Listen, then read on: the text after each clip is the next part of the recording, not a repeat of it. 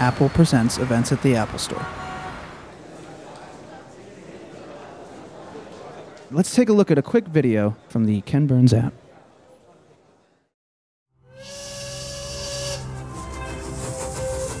There is no such thing as history.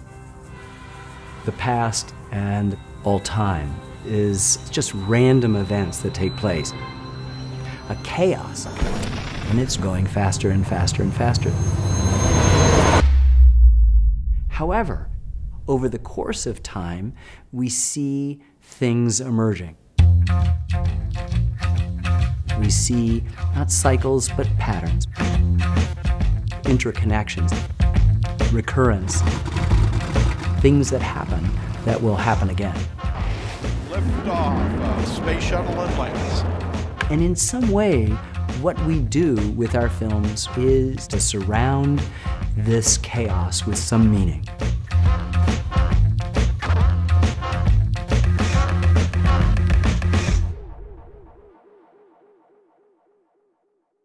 You know, if I told you that I had completed a film several years ago that was about the demonization of recent immigrant groups to the United States, that it was about smear campaigns during presidential election cycles, that it was about a whole group of people who felt like they'd lost control of their country and were now wanted to take it back, you'd say, you're talking about our current political situation. But these are part of a series we did on the history of Prohibition.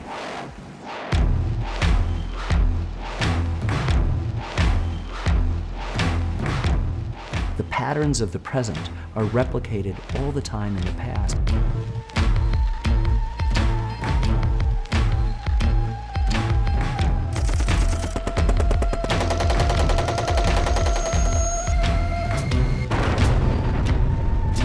Human nature remains the same, repeating itself, superimposing itself over all sorts of different environments.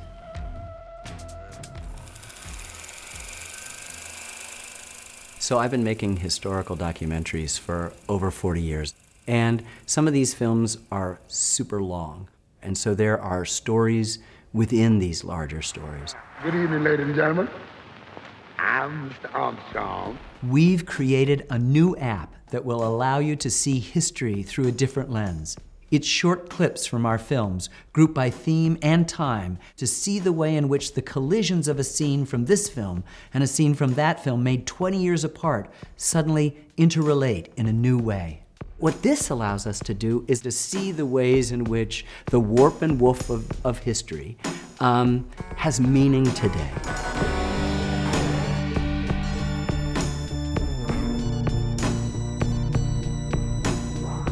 In the case of history, it's all about ghosts. You walk through an empty city street, but you're passing through all the people who've walked through it at all times. They're ghosts and echoes of an almost inexpressibly wise past. That if you're aware, then history becomes that guide to the present. And you are able to participate not just in that moment, but in all moments.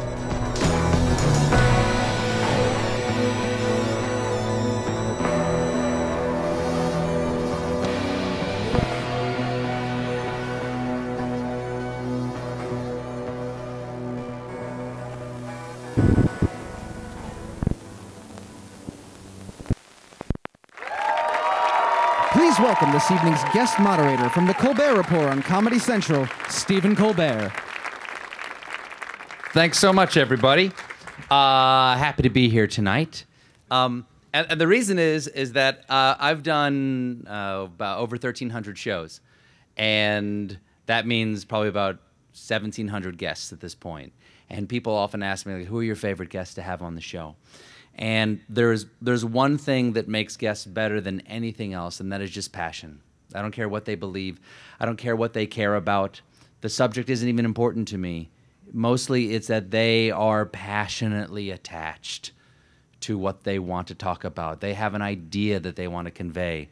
And Ken Burns is one of the greatest people to sit down across a table with to do that. He doesn't just, you ask him a question, he doesn't just answer your question, he absolutely just burns on the subject. He is incandescent on American history. And every time I talk to him, I've had him on the show 3 or 4 times now, I just feel mildly singed on the side of my body that's facing him, as if I've been irradiated by his love of American history.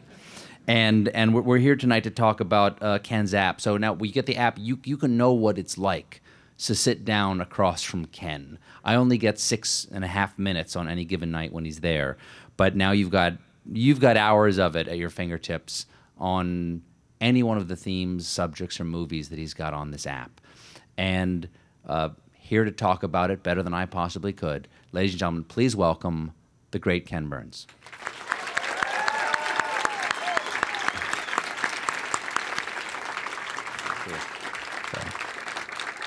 Sorry for not getting up. Sorry for not getting up when you came out. I have a mic that's got me prepared to play Piano Man. Yeah. How you been? How's history? Is history good? History is never better. Today's been a good day. Okay, when did this app drop, as we kids say? Yeah, well, we dropped this at 12:01 a.m. today. Tonight? Yeah. Tonight. Okay, so this is the first day No. Yes. Today. Monday, yeah. Monday. Yeah, a while ago. Today, Yeah, Monday. Yeah, like... Why? Is this not live for you? Because this is live for me. I'm on Monday. If you're in the past, please join us in the present. Okay. Okay. Why would a guy who spends his entire time thinking about the past and the patterns of the past want to do something that belongs in the future? Why did you want to do an app? You already have a medium. It's film. Okay, so as I was trying to say in that little thing, I don't think that there's cycles to history. I don't think that you're condemned to repeat what you don't remember. But I do think that, as the Bible says, that there's nothing new under the sun. That's Ecclesiastes. What has been will be again. What has been done will be done again. There's nothing new under the sun. That means that human nature doesn't change. And you begin to speak after you've worked for 40 years on films, and you begin to see some things that you want to talk about in a different way. History is mostly made up of the word stories. I've been telling a lot of stories for a long time, but you also realize that you can isolate these stories and rearrange them, that some themes emerge, like race, like innovation, like art, like politics, like hard time, like war, that repeat themselves, not just in my films, but in the story of the United States. And PBS has allowed me for the last 35 years to put these films on, and this is a chance to sort of, it's like, I've got all these albums, and I want to make a mixtape. I'm not going to make you listen to every single one of the cuts on every track. Well, So generally you make a mixtape for the girl you're interested in. Who is the girl you're trying to seduce with this mixtape? Eleanor Roosevelt. Good luck with that, my friend. Good luck with that. No. Okay, But so there you is say these patterns you see we're not condemned to repeat history, even though you Yeah. see patterns of repetition. Those who what is it? Those who That's George refuse to. Santayana who said apparently that you're condemned to repeat what you don't remember. And I think that we are at a deficit if we don't know our past. When the '08 meltdown came, a lot of people said, "Oh, this is a depression." And I said, "Well, actually, in the depression, in a lot of cities in the United States, the animals in the zoo were shot and the meat distributed to the poor. Then we'll know we're in a depression when that happens." And so, history and your awareness I would of love a panda steak. Yeah, right. I've been so curious, but it seems rude to ask. I'm sorry. Please go ahead. You have were to being move to profound. Washington, D.C. and wait All right. I very will. patiently for your panda burger. So can you throw this up on the Yeah. screen? Yeah, I think can I you throw this up can. on the screen to see Yeah. so people So- have an idea of how this thing is navigated? Because I love it. I haven't been able to spend much time with it because I have a job. But stupid show. But I just love this. I got this right here. This first part There it is is. called the timeline. When you open up the app, you get this beautiful timeline. There it is. So what we thought we'd do is all of these little planets, if you will, and we can move in and you can see this wonderful parallax that we've created here that sort of sees time in different ways. But it's chronological down along the bottom. To the left, it's the earliest time. To the right, it's the most modern time. And then there are all these little moments here. And if you were to go a little bit wider and pull something down, it would tell you that bite was one of 2 bites on this timeline from a film, Horatio's Drive. And you could then go and find out more information. You could go to download to own it at PBS or Netflix or iTunes or wherever you were going to get your film. Or you could take the same story and pull it up thematically and find out that that's part of one of several kind of mixtapes, curated playlists on innovation, the others being race and war and hard times. Well, and let's art. take Hard Times, for example. I'm Yep. on Hard Times. You go to Okay. Hard Times for a second. Here we are. Okay. Okay, we got the Hard Times intro, and then you're grabbing pieces from many different documentaries that you've Out done. of time, too. So you remember Slaughterhouse-Five, Billy Pilgrim, yes, the Kurt Vonnegut's now- Tralfamadorians, yeah. The Tralfamadorians, exactly. And Billy Pilgrim is unstuck in time. And he sees things backwards and forwards. And it's sometimes interesting, as much as the single greatest thing you can do in telling a story well is go and then, and then, and then. Adhere to strict chronology. Even those who violate it return to it, and it's the violation that's the exception that proves the rule. But in this case, it's possible, because you're dealing with ideas and not the progression, particularly of a story, to put things that occurred, a film that was made 20 years before, after something that you just finished, and have a new set of ideas. What about the unfolding. chronology of the actual events as opposed to the chronology of when you made the events? When you Yes, made or films? the actual events too. So we're not in any strict adherence to chronology. We're in the interplay of these ideas. So as Hard Times goes and unfolds, you're going forward and backwards in time, as well as in films that I've done. So if I click on, say, let's click on the Devastated Baseball from Hard Times. Got it.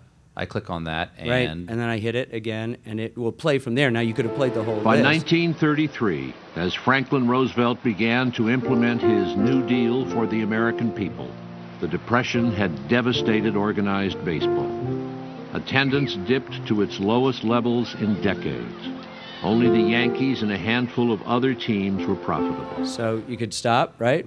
And then go ahead to the next one, which is called Building Human Happiness. Franklin Roosevelt figures out a muscular form of government, trying to deal with the effects of not just the Dust Bowl, but the Great Depression that is overlaying all Americans, and essentially does a good job of it. The stimulus of the New Deal created all sorts of new institutions and electrified the country and built dams and changed things. So okay, so you have different snippets from different films, and all some of with a them have an particular theme. intro, Okay. right? And they're sort of put together and corralled into different themes. Aside from the fact that I want to go watch both of those documentaries right now, Right. Okay, who did you make this for? Is this for liberals? If I'm not a liberal and I watch this, will I be a liberal by the time Ken Burns is done with me? Is this a liberal No. minting You know machine? what's so great is that I've made all of my films for PBS, and PBS is sort of presumed to be some blue state phenomena that adheres to the coast, but we have some of the highest ratings in Alaska and Oklahoma and Arkansas and West Virginia. Nothing to do in Alaska. No, and it's also the fact that PBS often stitches those states together, that they provide more than just our extraordinary primetime schedule, which is the best children's, the best science, the best nature, the best public performance. I've told the best history and lots of other stuff, but they're doing continuing education. There are places where you get crop reports or you get homeland security stuff. So it's across the board. So this is for everybody. We have at pbs.org/Ken Burns, we've aggregated all the individual websites from all the films that we've created into one sort of mothership, which civilians, but also teachers and students can go into and cross-reference and get lessons plans and student guides and lots of just extraordinary content. You can use this in support of teaching. This is the public version of this, but this is also available to teachers as well if they want to use this and set up a discussion about hard times or innovation or any of these themes, take one thing. How many films is this drawing from? This is drawing from the 25 plus films I've made since Brooklyn Bridge was released in All 82. on PBS? Everything has been on PBS. Is there any chance you're a Muppet?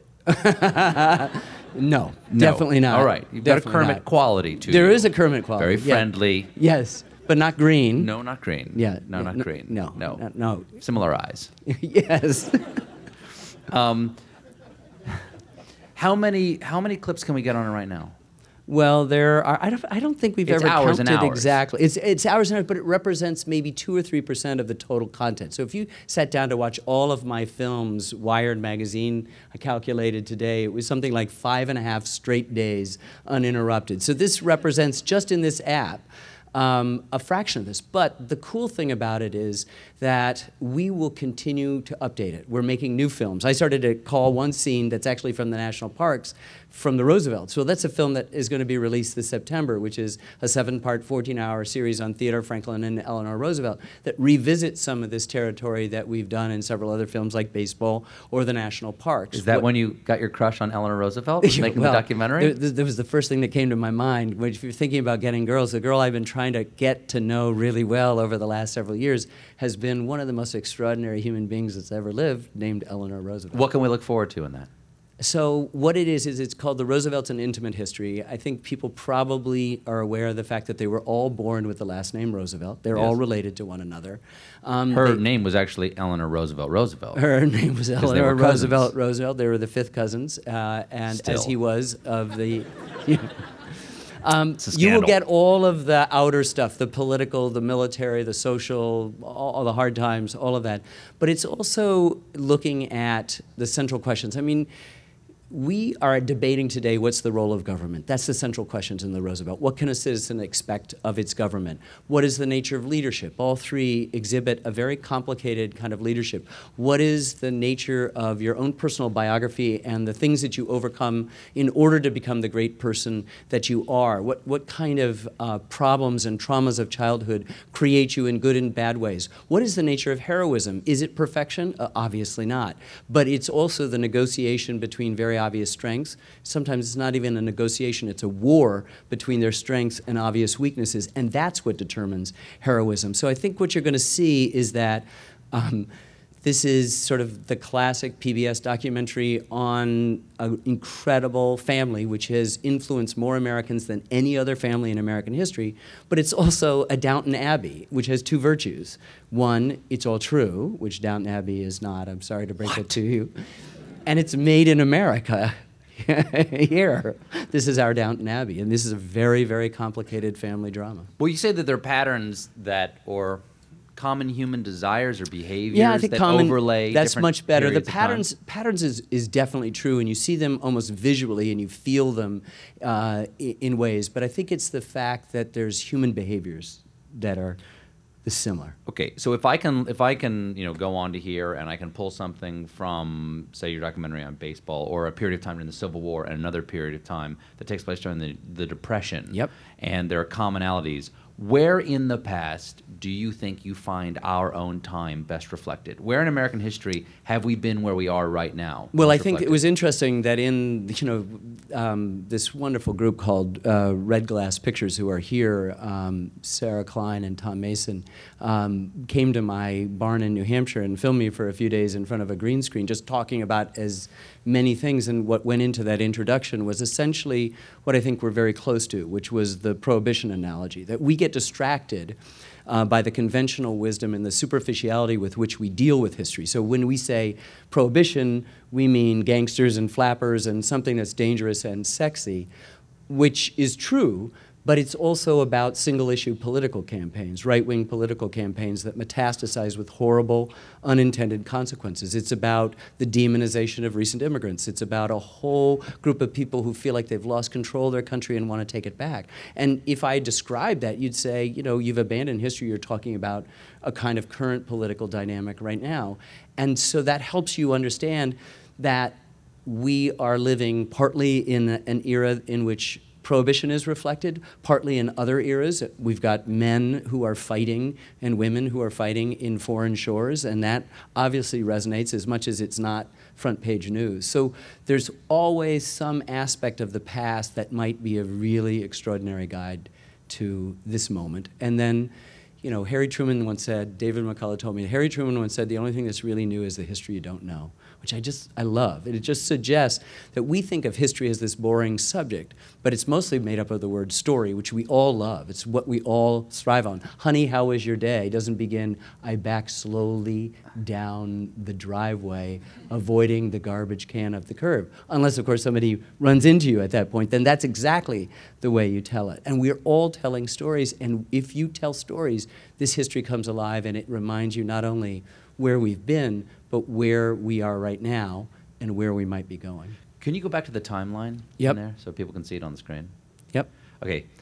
Now zoom in a little bit so you get that parallax view. Yeah, how cool is that? As you go through, and then you kind of, if you keep going, you get a sort of a three-dimensionality. Yep. You feel like you're floating along with these historical events and seeing them in context. Is this what you see when you close your eyes at night? Yes, it is. Is your head one of the bubbles floating through American history? You mean like Hillary last week in the New York Times Magazine? Yes. No. That was but it's interesting. Can I give Hillary has scrotum on the cover of the... You said it. I just heard you say it. So I need to give the props to Don McKinnon and to Sarah Botstein and to Drew Patrick and to Big Spaceship and to Red Glass Pictures who did this. And what they had to do is listen to my ranting. Since I've been a little boy, I remember trying to describe to my parents, and I remember watching my mom and dad look at each other with this anxious sort of glance when I tried to describe how I saw numbers and history. That is to say, if you're asking me to visualize the progression of numbers from 0, they move and they have different shadings and they move away in a pattern. If I move to not behind 0 but behind 20, they do a different thing. The same thing with time. They have medicine for children now. Yes. Not when I was growing up in the 50s. Yes. So what this represents to me, a kind of constellation, a kind of set of planetary moments where you're able to get at a little pearl that's there. And what's cool about this is that we can do tomorrow race 2, 3, 4, and 5. We could add a new category of leadership or government. We could suddenly say race ought to just apply to the African American experience in America, and that we ought to talk about difference for immigrants or for Native Americans. All have been huge themes of the Japanese American internment that has figured prominently in 3 films that we've done, not because we're consciously looking for that, but because they're important elements of those 3 films. The threads keep coming back to they that. Keep coming back. I've passed through the 20s so many times in my life, and each time it's just a couple degrees off azimuth, and it's a totally different 20s. The 20s of jazz, the 20s of baseball, the 20s of the Roosevelts, the 20s of Prohibition. They're all different. They're all different 20s. They have things in common, and sometimes you reach out and you just sort of go, oh yeah, there's that moment, that's the same, it's Al Smith again. But mostly it feels like a different 20s when we just have in this room a very simple, conventional sort of sense of what the 20s were. They're roaring, it's the jazz age, it's the precursor to the Depression, it's Prohibition. Whatever it is that we hold on to is accurate, but not enough. Well, I like the metaphor of constellation because, like the stars in the sky, I mean, they don't necessarily have a particular meaning until, let's say, the ancient Greeks, for sake of argument, go up and say, well, that's Cassiopeia. You are the ancient Greeks here, and the team of people who worked on it. These are stars throughout history. We're seeing your constellations. That's We're right. seeing how Ken Burns sees history. That's exactly right. It's very intimate and personal, and yet I'm obligated by a certain responsibility to my network, to myself, to history itself, to tell something that's accurate.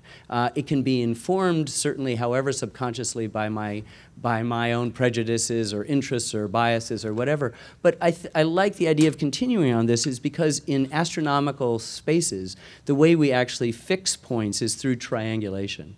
And I think what this does is a different kind of triangulation from the normal sequence of a story, from the normal sequence of narrative that I'm engaged with. And so this is another way to do it, and it does become a kind of curated sense of, let's pursue this question of race. And so where's Ted Raviv? He was here. He would dig up all of these, right there, He would dig up all the things. We probably have 1% of all the scenes on race that we could have put in here.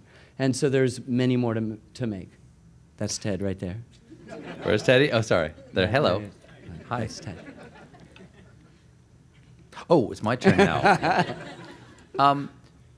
Speaking of seeing, history the way Ken Burns does, what is it like that in iMovie? What is it like for you that in iMovie there's an effect called Ken Burns? Okay.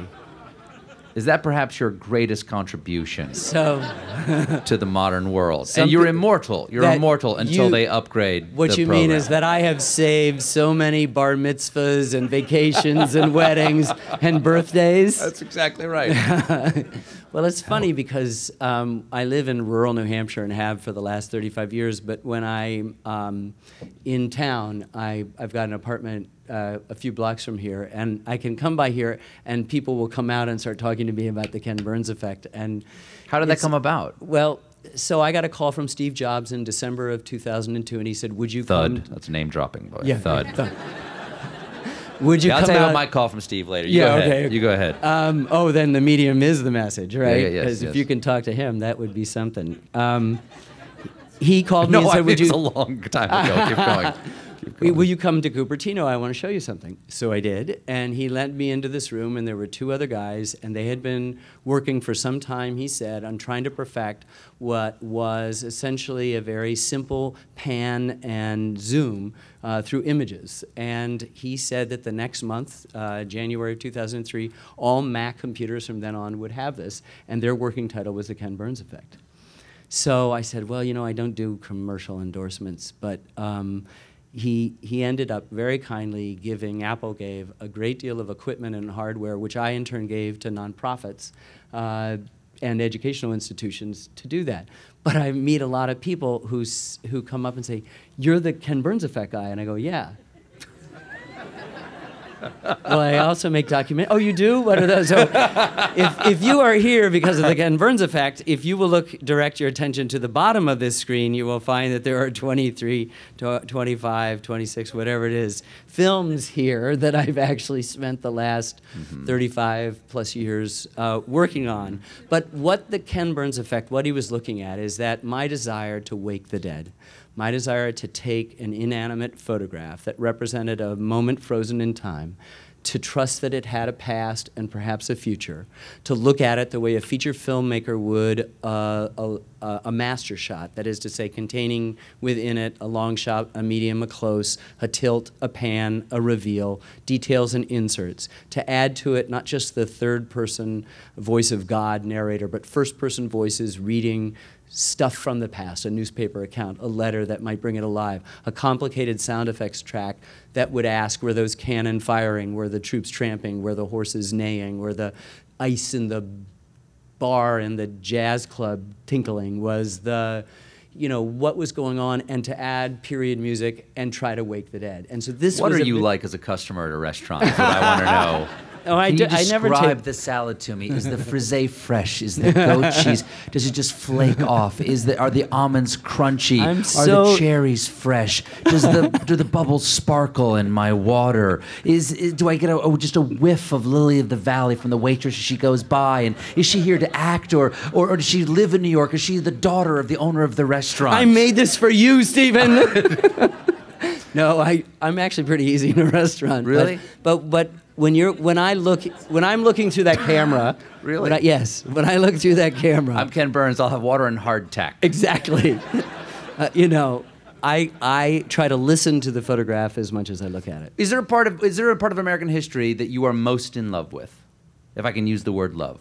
And No. can I use the word love? Yeah, because I think, in fact, and it took me a really long time to realize it, and it sort of is awkward because nobody likes to say that word except in that kind of distance way that you just did it. But I think that all Wow. I think That is really backhanded, man. ouch, That's yeah. backhanded. I think all of the films are about love. I think that is in a way. Well, everything's the about love. Ken. Ingredient I can get deeper than you if you want. Oh yeah. Well, the Don't try to Beatles. out-deep I me, watched man. the Beatles. I love you. I love you too. I love you. Oh man, I love you so much, man. So go ahead. Yeah. No. So. So you love all of American history. There's no part you love more than another. There are places that are exciting, but they're also like corners that you want to get to enough. Anything that's pre-photographic seems to stop folks, and I like to get back there and do Lewis and Clark and figure out what kind of poetic license you can take or what kind of live cinematography you might supplant at the national park. So I don't feel, I feel like I'm just trying to ask the same question. I feel that I ask the same question. Who are we in each film? And you never answer it, you deepen it. And so there's not a territory that's off limits. There's not. And it's interesting that I've spent a lot of time recently, as I've described, in the 20s and the early part of the 20th century. But there was a time where it seemed like the only place I really liked to be was in the late 19th century. And, you know, and then I can tell you about films that come up to the present, like the Central Park Five that we've talked about, or baseball, or The Shakers. We've had films that began in the early 18th century, like The Shakers, like the United States, Lewis When and you Clark. see the timeline in your mind, do you say, "Oh, there's Well, that's a decade I've ignored. Yeah, that's a decade I really it's have funny. given short I've spent the shrift whole to." day going from one place to another, talking about this in various ways, and I realize that in the back of my mind has been this sense that, geez, Ted, we got to go back and start getting more stuff. I mean, there's stuff that I've done, and there are films that I want to do. I mean, I know I'm working on 7 films right now. Everything is plotted out. We do in PBS 10-year plans, and it helps because the fundraising is so tough. But Communist Party has 10-year plans. yes, 5-year plans. We're Okay, much more. you're twice as communist. We're twice as. We're twice as Yes. red. Yeah. Go ahead, Chairman. So. I can't I'm go sorry. there. No. I'm sorry. Thank you very much. So we're already beginning to think about what are the 2020s about. What are we going to do for those 10 years? You're writing. Even though You're writing documentaries about something that hasn't happened yet. no, we're talking what are you about gonna do then what are we for going to them? do then? So I'm just finished a film called The Address about these dyslexic boys at a tiny boarding school in Vermont who, for each year for 35 years, have been asked to memorize and then publicly recite the Gettysburg Address. We're in the 150th anniversary, and Lincoln, in arguably the greatest speech in American history, talks about a new birth of freedom, and you can see these kids actually take this thing and crystallize something that's extraordinary just by the simple act of memorizing a 10-sentence, incredibly complicated 2-minute speech. We just finished the Roosevelt, so we'll be out in the fall. Next year's A History of Cancer called The Emperor of All Maladies, and a biography of Jackie Robinson that I'm making with David McMahon, who's not here, but my daughter Sarah Burns, who is here. We're also opened our editing room and are about 6-7 months into a mammoth series on the history of the war in Vietnam.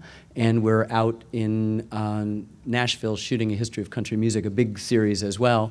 And we've just started shooting some of the folks who are a little bit getting on in age for a film on the life of Ernest Hemingway. And that takes you to 2019, 2020.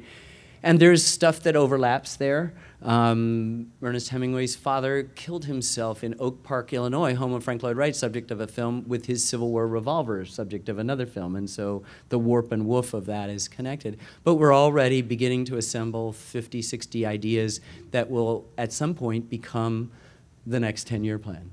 Well, speaking of the Gettysburg Address, I want to thank you. You asked me to do a reading of the Gettysburg Address, among with many, many other people. Please go to learntheaddress.org, all one word, learntheaddress.org. You will first find out a mashup that has every living president and lots of celebrities and people in media and business. And then next to it is, because we couldn't put it in the mashup, is Stephen's My interpretation. This is a 2-minute speech in which most of the people who've recorded it, and now thousands of real Americans have now done it and uploaded their things, and there have been schools in Alabama and Utah and 90-year-old people and little kids, and Joe took his daughter and went to Gettysburg and they recited it on Little Round Top. it's very cool, and we've asked everybody that if these kids with learning disabilities, learning differences like dyslexia and ADHD can do it, then you can do it too. And you can curse me for a few days when you scotch tape the Bliss version of the Gettysburg Address to your mirror in the morning, but you'll get it, and you'll then always have it, something we don't do in school. Well, I had to do it comedically because I can't read it straight without crying. It is... Like, I get to of the people, for the people, by the people, and I'm done. Yeah. I'm just cooked. Because I continually worry that that's not going to last very long, for different reasons than at the time. One of our big funders is the Corporation for Public Broadcasting, and the head of it decided, geez, I should put my money where my mouth, and she actually memorized it, and in the course of reciting it, broke down and sort of started again. It's a very powerful address. And if you think about how it took place after the greatest battle that ever took place on American soil, 10,000 dead, 56,000 casualties, more than 185,000 soldiers involved in a tiny little orchard town, county seat of Adams County in south central Pennsylvania. And 4 months later, the president is asked to give some appropriate marks. He's not even the featured speaker. Edward Everett spoke for 2 hours, and he spoke for 2 minutes, and basically gave us a new catechism. Our original catechism, which is the second sentence of the Declaration, begins, "We hold these truths to be self-evident that all men are created equal." But the guy who wrote that owned more than 100 human beings when he wrote it. Didn't see the contradiction, didn't see the hypocrisy, and more important, didn't see fit in his lifetime to free any of them, and set in motion an American narrative that would eventually lead to Gettysburg. And Lincoln came back and basically gave us the 2.0 version of the Declaration, which is the Gettysburg Address. And it's the operating system, to just keep beating this thing, that we're working under now. It is. I mean, when the first anniversary of 9/11 happened, besides the desperately sad list of the dead, there were just a couple of speeches, none of them contemporary. One of them was Abraham Lincoln's Gettysburg Address. Why? It has nothing to do with 9/11, except unless you accept the fact that words, which matter in our country, could be medicine, that they could heal, that they could be glue, that you could find some cohesion at a time when everybody needed that. And that's why when you watch these little boys who are at this school, which is the place of last resort, they've been bullied or marginalized, and they're spending 3 months trying to figure it out. And some guy can memorize it, but he doesn't have the meaning down right. Another guy looking at it, it's like trying to interpret hieroglyphics. But he pushes through, and the day before he's not going to do it, and all of a sudden, there he is at the gala with his hair spit back and a tie. What's the name of this documentary? It's called The Address. The Address. And I've put the Gettysburg Address and the history of it in context, and the boys narrate the film. And how long before that's out? It'll be out on April 15th. Okay. We have time for questions now. Does anybody? The Apple people are in control. I'm just pointing. Hi. So as you said, you're working on a number of projects all at the same time. So when you're working on things like Vietnam or The Address and Hemingway, which Stephen did a great segment on Hemingway recently on his show. He did indeed. But does it get difficult to distinguish? And if you're working on something like, let's say you're working on Vietnam and you're thinking, oh man, I just had this great idea about Jackie Robinson. Yep. Does it get hard to go from one thing to another, or what's your process No, for that? I have 4 daughters, and I hear their voices. They're really distinct, each one. It's a really good question. I wear a lot of hats. I'm the executive producer. I have to raise the money. I'm the producer. I'm the director. I'm often get a chance to do cinematography, less so now because of the other things. And I'm often a co-writer, or certainly do a great deal of writing for them. And I end up in the editing room being the final arbiter of what the film looks like.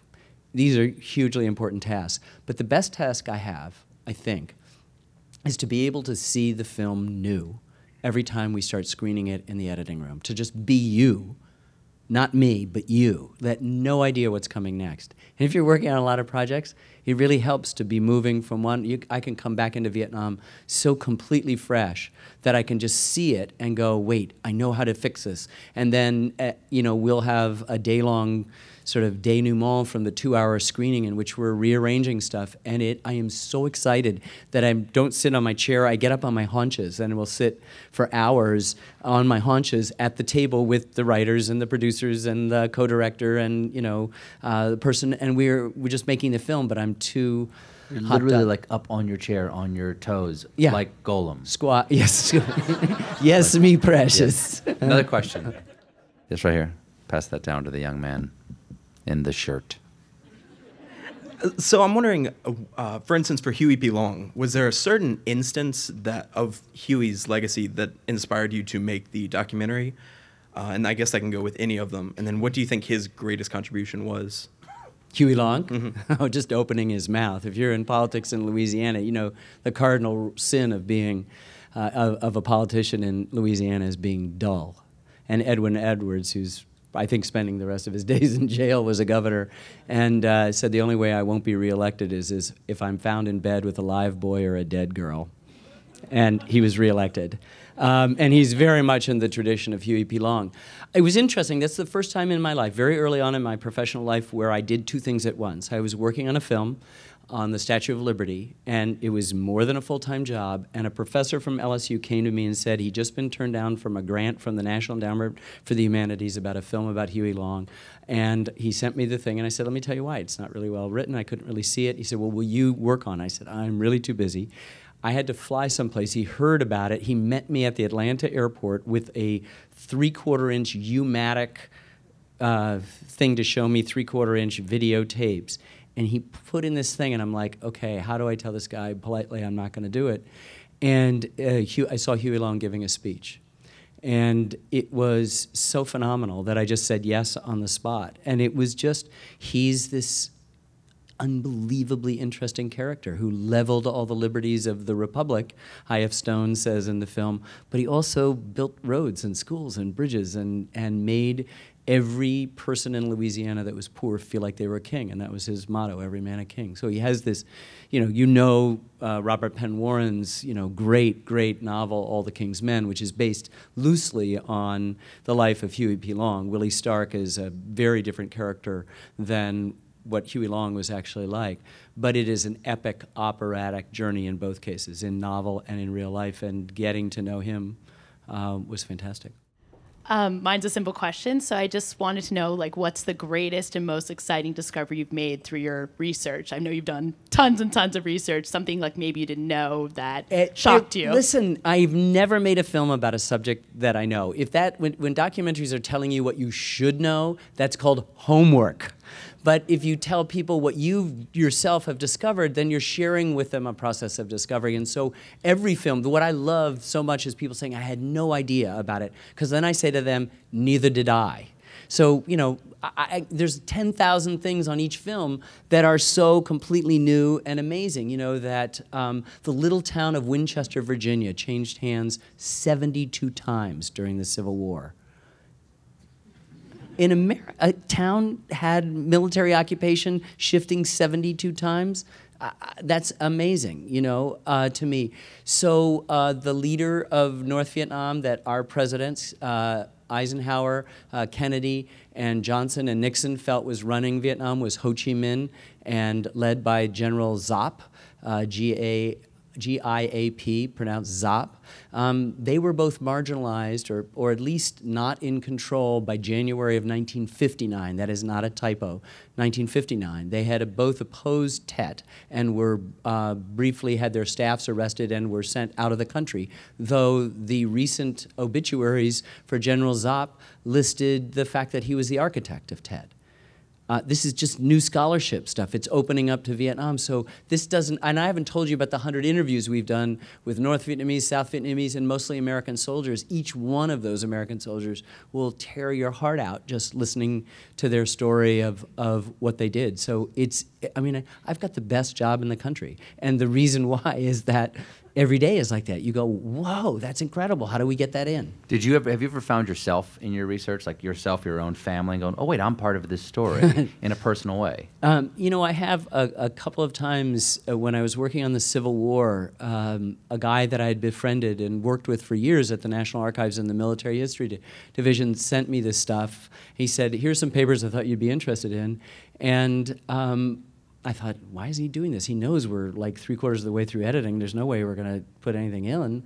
And it was about my great-great-grandfather, Abraham Burns, who fought with the Confederacy in Captain McClanahan's company of Virginia Horse Artillery, and was captured at Moorfield in what would become West Virginia, and spent the rest of the war on his butt in Camp Chase in Ohio before he was released on March 11th or 12th, you can't tell because the pencil's smudged, on City Point, Virginia, near the fork of the James River. And it was like, exactly, I went, whoa, and then... There's an app that does this. There's now an app that does this. Okay. I love you, I'm your big fan. I have strong affection for you now as well. But today, you're host. I'm not sure I can ask you a question, but I saw your Super Bowl commercial. I loved it. It was amazing. Oh. So my question is, do you my like head and the nut inside. Yes. So my question is, do you like pistachio?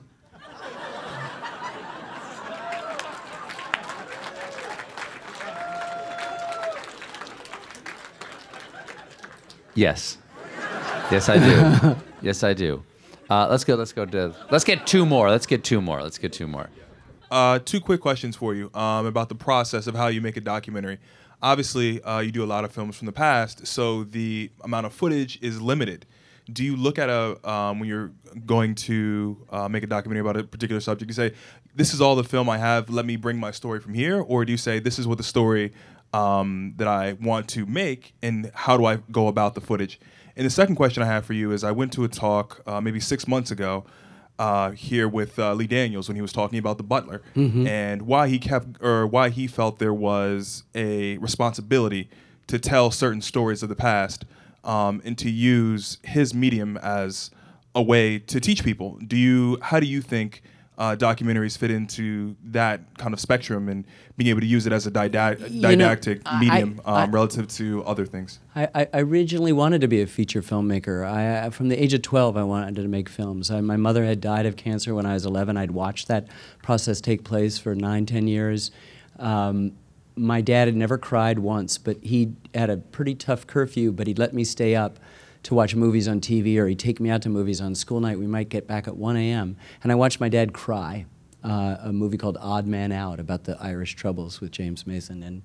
And I suddenly understood what the power of film had. It had given him a space to express emotions that weren't necessarily about the problems in Ireland. And I vowed right then and there I'd be a filmmaker, but I thought it'd be a dramatic filmmaker. And so what I've learned is that there's as much drama in what is and what was than anything the human imagination makes up. But we're all bound by the same laws. Lee Daniels and I obey the same laws of storytelling. He can make stuff up if he wants to. But I think with regard to your first part of your question, very simply, is that you try to work with what you have. And you just accept it. You're drawn to a subject not because it's got a lot of stuff or very little. There's one photograph of John Roebling, one photograph of the man who built the Brooklyn Bridge, or designed the Brooklyn Bridge, not built it. And we just had to go with it and just use it in different ways, and we found different prints that in different decay and blow up and all sorts of stuff, and we just made it work somehow. I think we made it work. You'll be the better judge of that. And so we're willing to go in, but I think we're obligated, particularly when we tell our stories, to tell the common stories we have. I mean, it's one of the motivations of this app right now. And in the United States, race is a huge, huge, huge thing, and it always has been.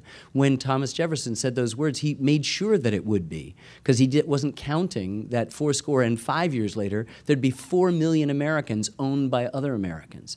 And people try to disguise it and say, oh, it's not about that, it's states' rights, or it's economics, or it's social stuff like that. But read South Carolina's Declaration of Secession after Lincoln was elected. They don't mention states' rights. They don't mention nullification. They don't mention cultural differences. They don't mention economics. They mention slavery many times in this document. And that's what it's about. And, we've got to be dealing with these questions all the time. And I don't go looking for it. I don't think there's a film, maybe Frank Lloyd Wright and Horatio's Drive didn't have some aspect of race in it. You don't go looking for it. It's just present in American life. It's one of the important sub-themes. So, particularly in this last few years, we've really grappled with it as we struggled with a presidency of an African American that has caused a huge amount of disturbances in people across the land.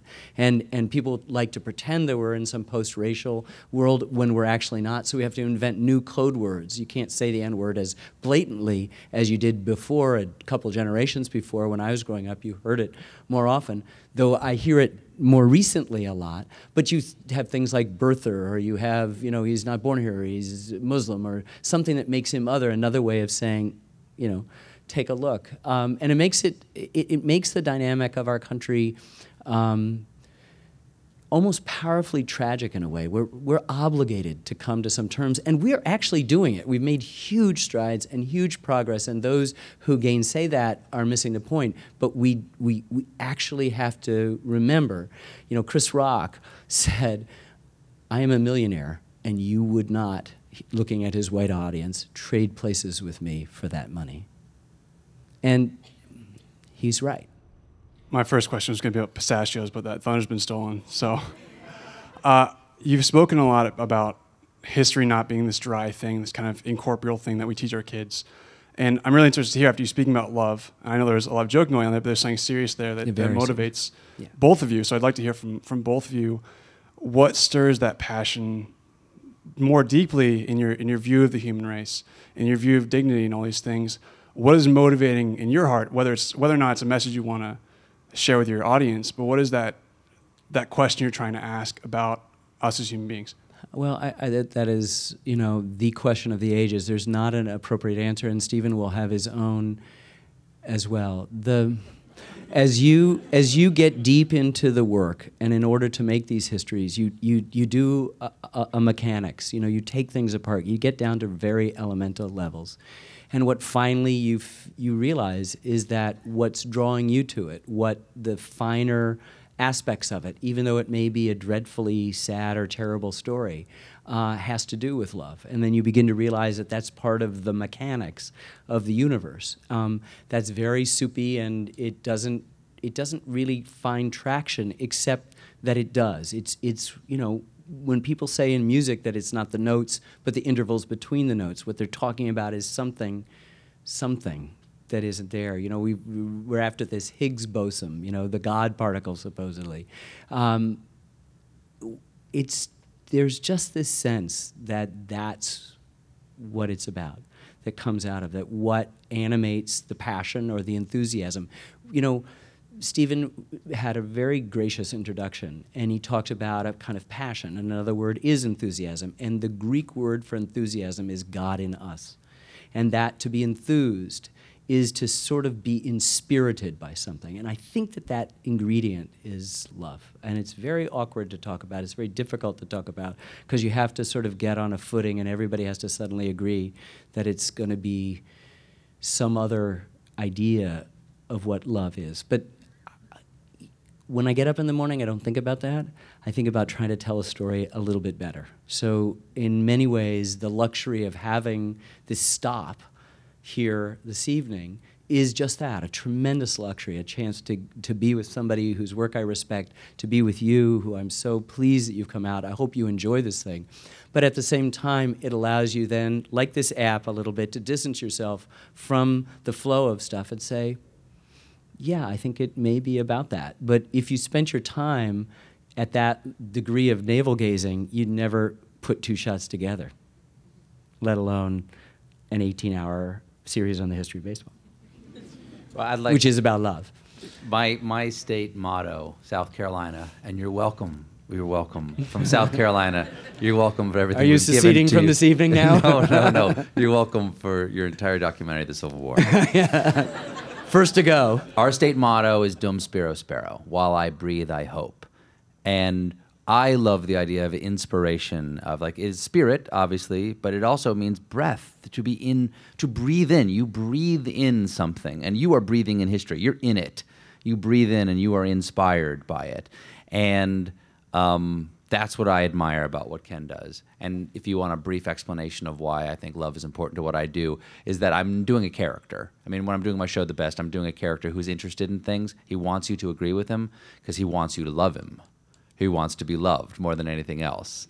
For every show, we play the song "I Want You to Want Me" by Cheap Trick. And I said before the show, I've got to hear it "I want you to want me," because what's every character want in every Shakespeare play? They want to be loved, And my character is not Shakespeare, but boy, he just wants to be loved, and he wants you to be on his side. That's why he's terribly worried that he's alone. And that's why he gets so angry and lashes out so quickly, is that he thinks no one likes him at all. And so, and from my point of view, I love who I work. I love the people I work with, and I love how hard it is. I'm grateful for how hard it is. We did 2 shows tonight. One of the things we did, I've got something to do tomorrow. We did 2 of my shows in one night, and we do 160 of them a year. And I'm very grateful for the amount of love it requires to do that, because if you didn't love it, if you didn't have some joy in it, it would just kill you.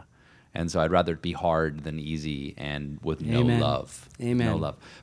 And I am so inspired to have been here tonight with Ken. Thank you for asking me to do this. Thank you for introducing me to this. And thank you for everything you've given all of us about our history and what we can learn to love about our own country, warts and all. Warts and all. Ken Burns, everybody. Thank you. Thank you. Thank you.